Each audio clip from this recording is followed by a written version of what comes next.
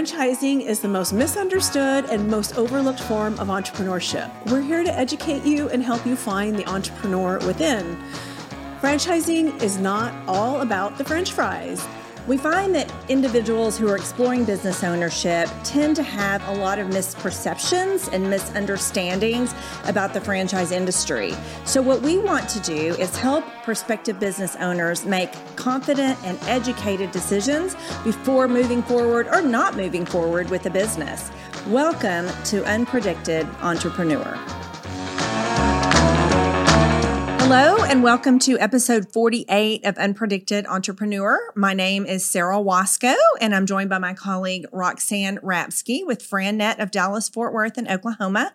We bring you this podcast to educate our listeners about all things business ownership and franchising. And we are thrilled today to welcome our guest, Tiffany Kettle. Tiffany is the president of Growth Mindset Sales, which is a Sandler training company. And Tiffany and I met a couple of years ago through networking, and her story of how she came to own this business really inspired me. And I invited her to join us today so she could share that with our listeners. So Tiffany, welcome to Unpredicted Entrepreneur. Thank you for having me. Appreciate it. Yeah. So thanks for taking time out to join us today. As I just mentioned in the intro, your story really inspired me. I mean, I really felt like when I first met you, you were just such a woman with a mission. You had a plan and you were going to fulfill it. So I would love to just have you share a little bit about your career and your background and how you became the owner of this Sandler training franchise. Sure. Well, I started in sales over 22 years ago, and sales is a great career. So I went back, got my MBA, probably about 10 years into my career, wanted to go into leadership because really, I think true success is helping others achieve success. It's something I'm passionate about, and ended up in a leadership role and moved companies. And so when I started with this company, we started Sandler training. And I realized that my MBA had not prepared me to be a leader. Right. I understood the theory behind it and, had a little more book smart, but it certainly didn't prepare me to deal with some of our biggest challenges, which are people. So I was a Sandler client for 6 years and brought on Sandler training at 2 different organizations. And it really changed my life. It changed how I sold, how I really dealt with my family and child rearing. So it was the personal impact that was most surprising. And I realized at that point, this is what I'm meant to do. I'm meant to be a Sandler trainer. And so that really started that journey to buying my own franchise. It's interesting that you just said that about your family. So, and I don't know if you and I talked about this, or if I've shared this with you, but when I first started with FranNet, FranNet uses Sandler training when they train their newcomers, for lack of a better word of saying that. So when they bring new consultants on, part of the training is some of the Sandler training, not intensive, but a good amount of it. But I interviewed the most successful people that I thought were the most successful in FranNet, and their response was what made the biggest difference in their businesses. I was going to say practice. Was they had gone through Sandler training, like the intense Sandler training. So I actually signed up for Sandler training, and I had an office in Carlsbad that I went to once a week, and you get to role play with all these other businesses, and it was before COVID. So I did that for 3 years, and not only did it make an impact on my business, it made an impact on my personal life because, I think we all have a misconception about what sales is, but a good salesperson asks a lot of questions and they listen. And I learned to ask better questions.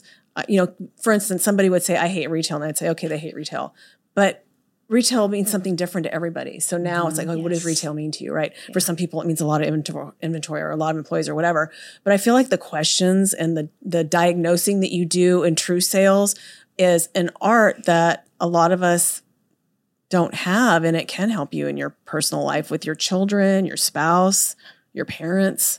Absolutely. No, I love that you said that. And I love that you went through Sandler training.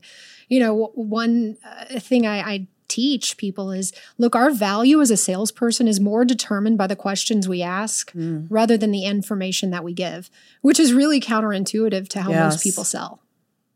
It's so true. And it's humorous. Well, I don't know if humorous is the right word, but I was intrigued by the fact that you said you love sales, because so many people cringe at that word. Yes. And when I am in a client meeting, I ask a lot of in-depth questions of how they want to bring the business to market. And I jokingly say, okay, we're going to talk about the S word now. And I'm referring to sales. And I ask them, what does sales mean to you? And it's interesting. And I know you asked that question. So when you're meeting with a client, so share with us a little bit about the feedback and just expand a little bit more on how you get people thinking differently about the process of sales and the role of a salesperson. The S word. The S word. I know that dirty word, sales. It's a great question. So I have an activity that I do with my clients.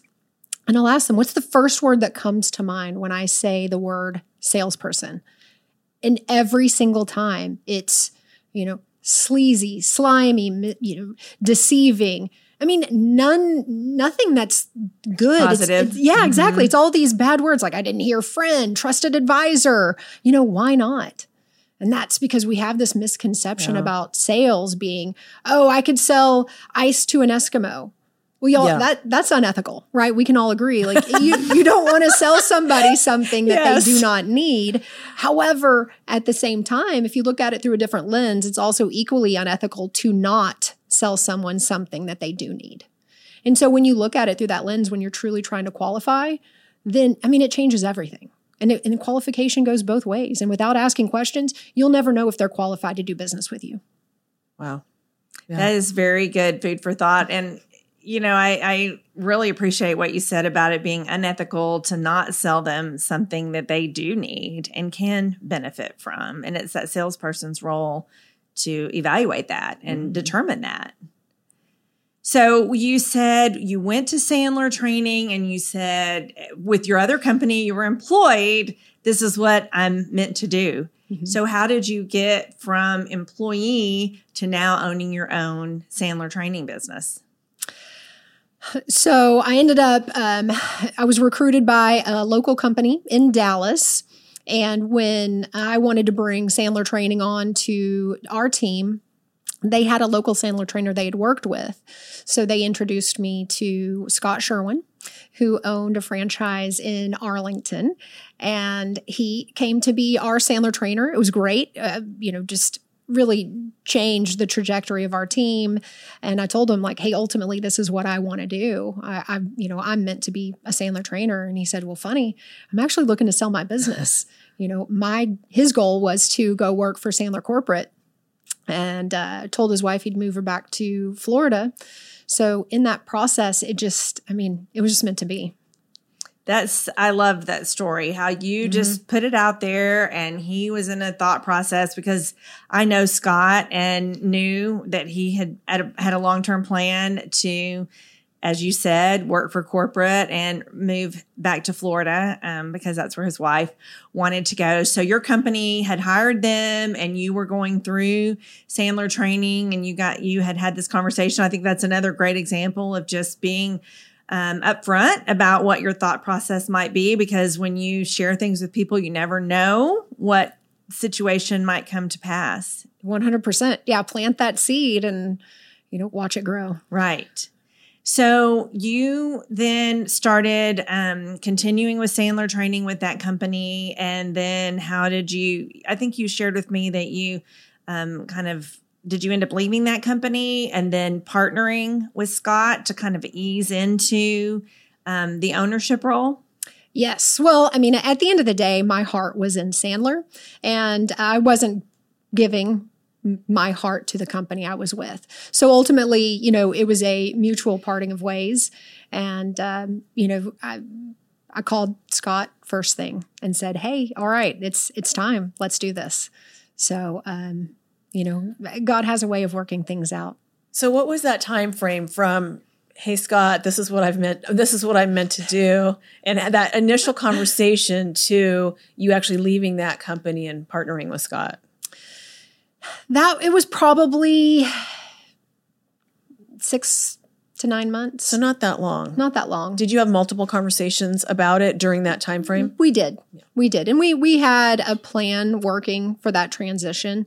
And so it just, it actually worked out perfectly. I had a chance to hop on probably about 5 months earlier than we had anticipated, and was able to learn the business from that side. I mean, I've implemented it and I've trained my team internally, but being a trainer, being responsible for, all the content and building a business is a different side of different angle. It is. It definitely is. And I love that, you recognize that your heart was not in the other company and you had already had that conversation with Scott. And so you're thinking, why do we drag this out? Let's just get moving. Right. Exactly. Yeah. I mean, I called him literally on my drive home and said, all right. Like I can't wait. After you agreed to part ways with the company and you're like, guess what I just did? Exactly. So how did it go from there? So you partner with him. So he's kind of taking you under his wing and training you, I'm sure, from on his version of it, right? On his angle of it. So when you first came on, was there a purchase agreement in place, or did you guys put that all together as you worked there? How did that all come to fruition? So initially I came on as his partner. Okay. And we put together an LOI, letter of intent. Okay. So that really set everything in motion. Then he had, I think, initially bought his company through an IRA plan. So that took some time to sort that out. Okay. And so initially we were going to make the transition at the end of the year, but it didn't happen until February 1st. So there was just a little bit of a delay. So, and a lot of times things don't happen as quickly as we would like in that realm. So you were able to, as Roxanne said, kind of be trained under Scott's wing and transition into the business. So, we have a lot of clients who really like the idea of buying an existing business. And, it seems like a perfect scenario to kind of go work in the business for a bit and then become the owner. So I would love to hear your feedback about what some of the positives of that process were, and then what some of the challenges were as well. Sure. Yes. And I mean, we all know nothing's perfect. Exactly. So it was a great experience.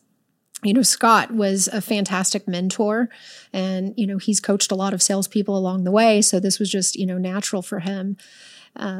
So that part was awesome. And, I got to know our clients and, start training and coaching and mentoring them, while also learning the business side of it.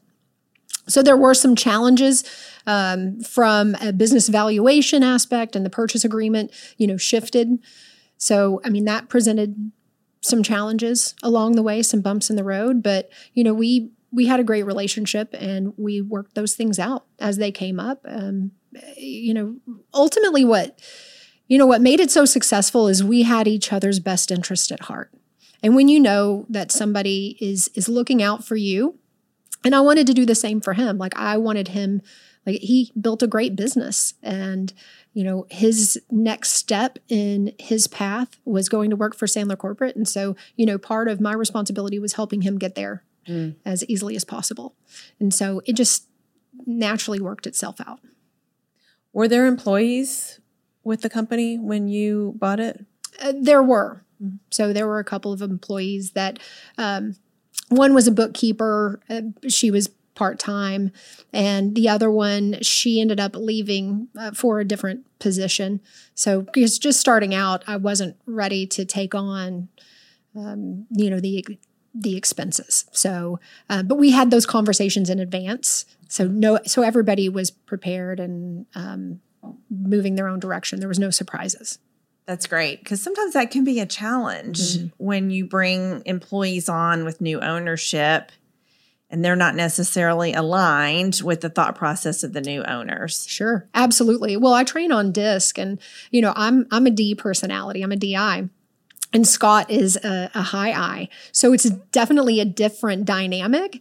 And, we had those conversations up front. I said, hey, how are you going to handle if I'm super direct? And, if I'm under pressure, we all revert back to our comfort zone state. And so, we had those conversations, and she was awesome, and ended up finding another job that she was like, hey, I'm really interested in this anyways. So she naturally left, and then I've been slowly building the business, and actually just hired a director of client success. So we're kind of back full circle. Congratulations! How long have you officially owned the business now? It has been officially a year and a half. Yeah, almost a year and a half. So you finalized everything in February of 2022. Is that right? Correct. Yes. Okay. Yeah, very good. And you started working there the June before. Mm-hmm. Okay. So it was kind of a fairly slow transition. So tell us what you just said. You hired somebody, plus your husband works with you too as well. He is. Correct? Yes. Okay. So what is his role, and how's that dynamic? Well, I am not his boss. Let's be very clear on that. He is an unsupervised teammate. Okay. Who came up with that title? I like that, though. I might use that. So you brought him on. Was he, when you bought the business, was that the plan, or was that something that you guys decided later? Or share a little bit about that dynamic as well. So it's something we had talked about. He ran a marketing company, so his expertise is in digital strategy. And so when I met him, he owned a marketing company. Oh, okay. And then he's been back in corporate, and then again started his own digital marketing company. And he really loves Sandler and loves just what we do, how we help people, and the fact that it changes lives. And so he wanted to be a part of something that was a little bit bigger than marketing. So he does help market, from a marketing perspective. But, his passion is getting in here and really, helping people. That's great. So is he a trainer also? He is. Okay. He is doing good. some training. Okay. Very good. So while we've talked about this, maybe this would be a really good time for you to just explain what Sandler does for companies. I mean, we've talked about sales and that you're doing training, but just tell us a little bit more about how your business can help sales teams and help companies grow. Yeah. So, Sandler we are a sales methodology. So everybody has, their own maybe process in their CRM. But what we do is come in and we help teach a system, starting from, we've got, 3 phases that we look at, engagement to qualification to the ultimate, close and fulfillment of the sales process. And really, we want to shift mindset. So when we look at, big picture, we're helping people with the mindsets, right? The techniques, as well as those behaviors, doing the right behaviors at the right time, using the right techniques, and having the right mindset going into that. So, and it just, when you look at things differently, it changes everything. So how does someone know they need you? Like, what are some of the symptoms of a company that might need your help? Sure. So oftentimes, business owners will reach out, frustrated that, sales just aren't closing as fast as they once did. And, we just went through COVID. Mm-hmm. And so that sales shifted a lot during that time. Oftentimes the salespeople were taking orders because supply chain was such a mess. So now they're having to make that shift back into actual selling, reaching out, prospecting. So what I'm hearing now is, hey, look, our prospecting efforts, like we're not doing the right things. We're not getting enough opportunities in the door. And so they're concerned about that. And then when the opportunities do come in, a lot of them aren't closing. They're just getting stalled out in the pipeline. There's no clear next steps. And so, you've got this bloated pipeline and nothing's coming out. They're not closing anything. And so other times business owners are frustrated with, margins. A lot of things have increased. Mm-hmm. Raw materials are going up. And if your salespeople aren't capturing those margins, then you're just, it's going to impact the bottom line. Yeah. Is there a size of company that is your sweet spot? So we do a lot of work with small to medium sized businesses. So my organization that I was with, we had about 21 salespeople and 4 managers. So that is, a really good sweet spot. But I love helping individual contributors. So someone who is in sales, you, for instance. Yeah, I would love to hear a little bit of your story. What did it do for you? Wow, now I get to be on the hot seat. You don't get to interview. Well, it turned my business around. I was a bit of an order taker. I would let other people control my process. Sometimes I would not ask questions, and I would not pre-frame the whole process as well as I could have, because when you're just getting started, I don't think you can be as selective as you can be once you're a little bit more mature in your business. And so I've done a much better job of framing what I expect from my clients for my time. Because I think sometimes when you have a consulting business and there's no fee attached to your consulting, because we don't charge our clients up front, we're compensated on the back end by the franchisor for a placement. I think sometimes people will see less value in what you do because they're not paying you $300 an hour for your time. So I have a lot of conversations around that, the value that I bring, and why I protect my time so much. So I love that. So so you're qualifying more. The upfront contract, really here's what I'm going to be able to provide to you through my franchise consulting services. But here's what is expected from you as a client as well. Franchisors are watching you just like you're watching them. And so you need to be respectful of their time and, promptly reply to emails. Don't be late for calls or just miss calls without notifying them and things like that. You'd be surprised how many executives will just not show up for calls and not counsel ahead of time to say something came up but I do want to say there was a huge revenue increase too. So there was another good side to that is, I probably tripled my revenue. So awesome. it was a good story. Yeah, it was. And sometimes I would call my Sandler coach on the way to a meeting or, for a little bit of coaching over the phone or something was going a little bit sideways and he would coach me through it. He was awesome. Yeah. That's great. Yeah. That's what we're here for. Yeah. Absolutely. Great. I love that. So I have a question too. In your business, you talk about mindset. You were a Sandler client and then became the owner of Sandler. So your mindset had to shift too now to be the owner of a business. So as a fairly new business owner, what advice can you give someone who might be considering owning a business that has never owned a business before and maybe always been a customer or an employee elsewhere? It's a great question. There is a learning curve, right? And you will be in sales. And then you're going to have to learn how to do all of the things. And sometimes take on clients that maybe you figure out later on, that is not my ideal client. Right. And I can now ask better questions in order to figure out where should I spend my time with the right people who are going to value what I bring to the table. And also, who is going to be your who? Who are you going to bring on to help you? Even if it's fractional, there's a lot of things. We're not all good at everything. Mm-hmm. So things that suck up your time, I highly recommend hire that who earlier rather than later so that it can free you up to prospect. Or maybe you hire a prospector sooner than later to help you bring in that business.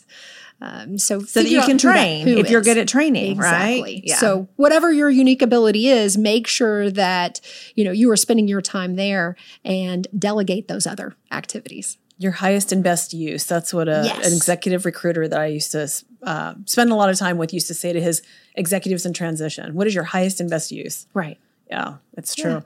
So Tiffany, thank you so much for joining us today and sharing your sales experience on the receiving side of Sandler and on the owning side of Sandler and also buying an existing business, because I think there's definitely some lessons in there for all of us and our listeners.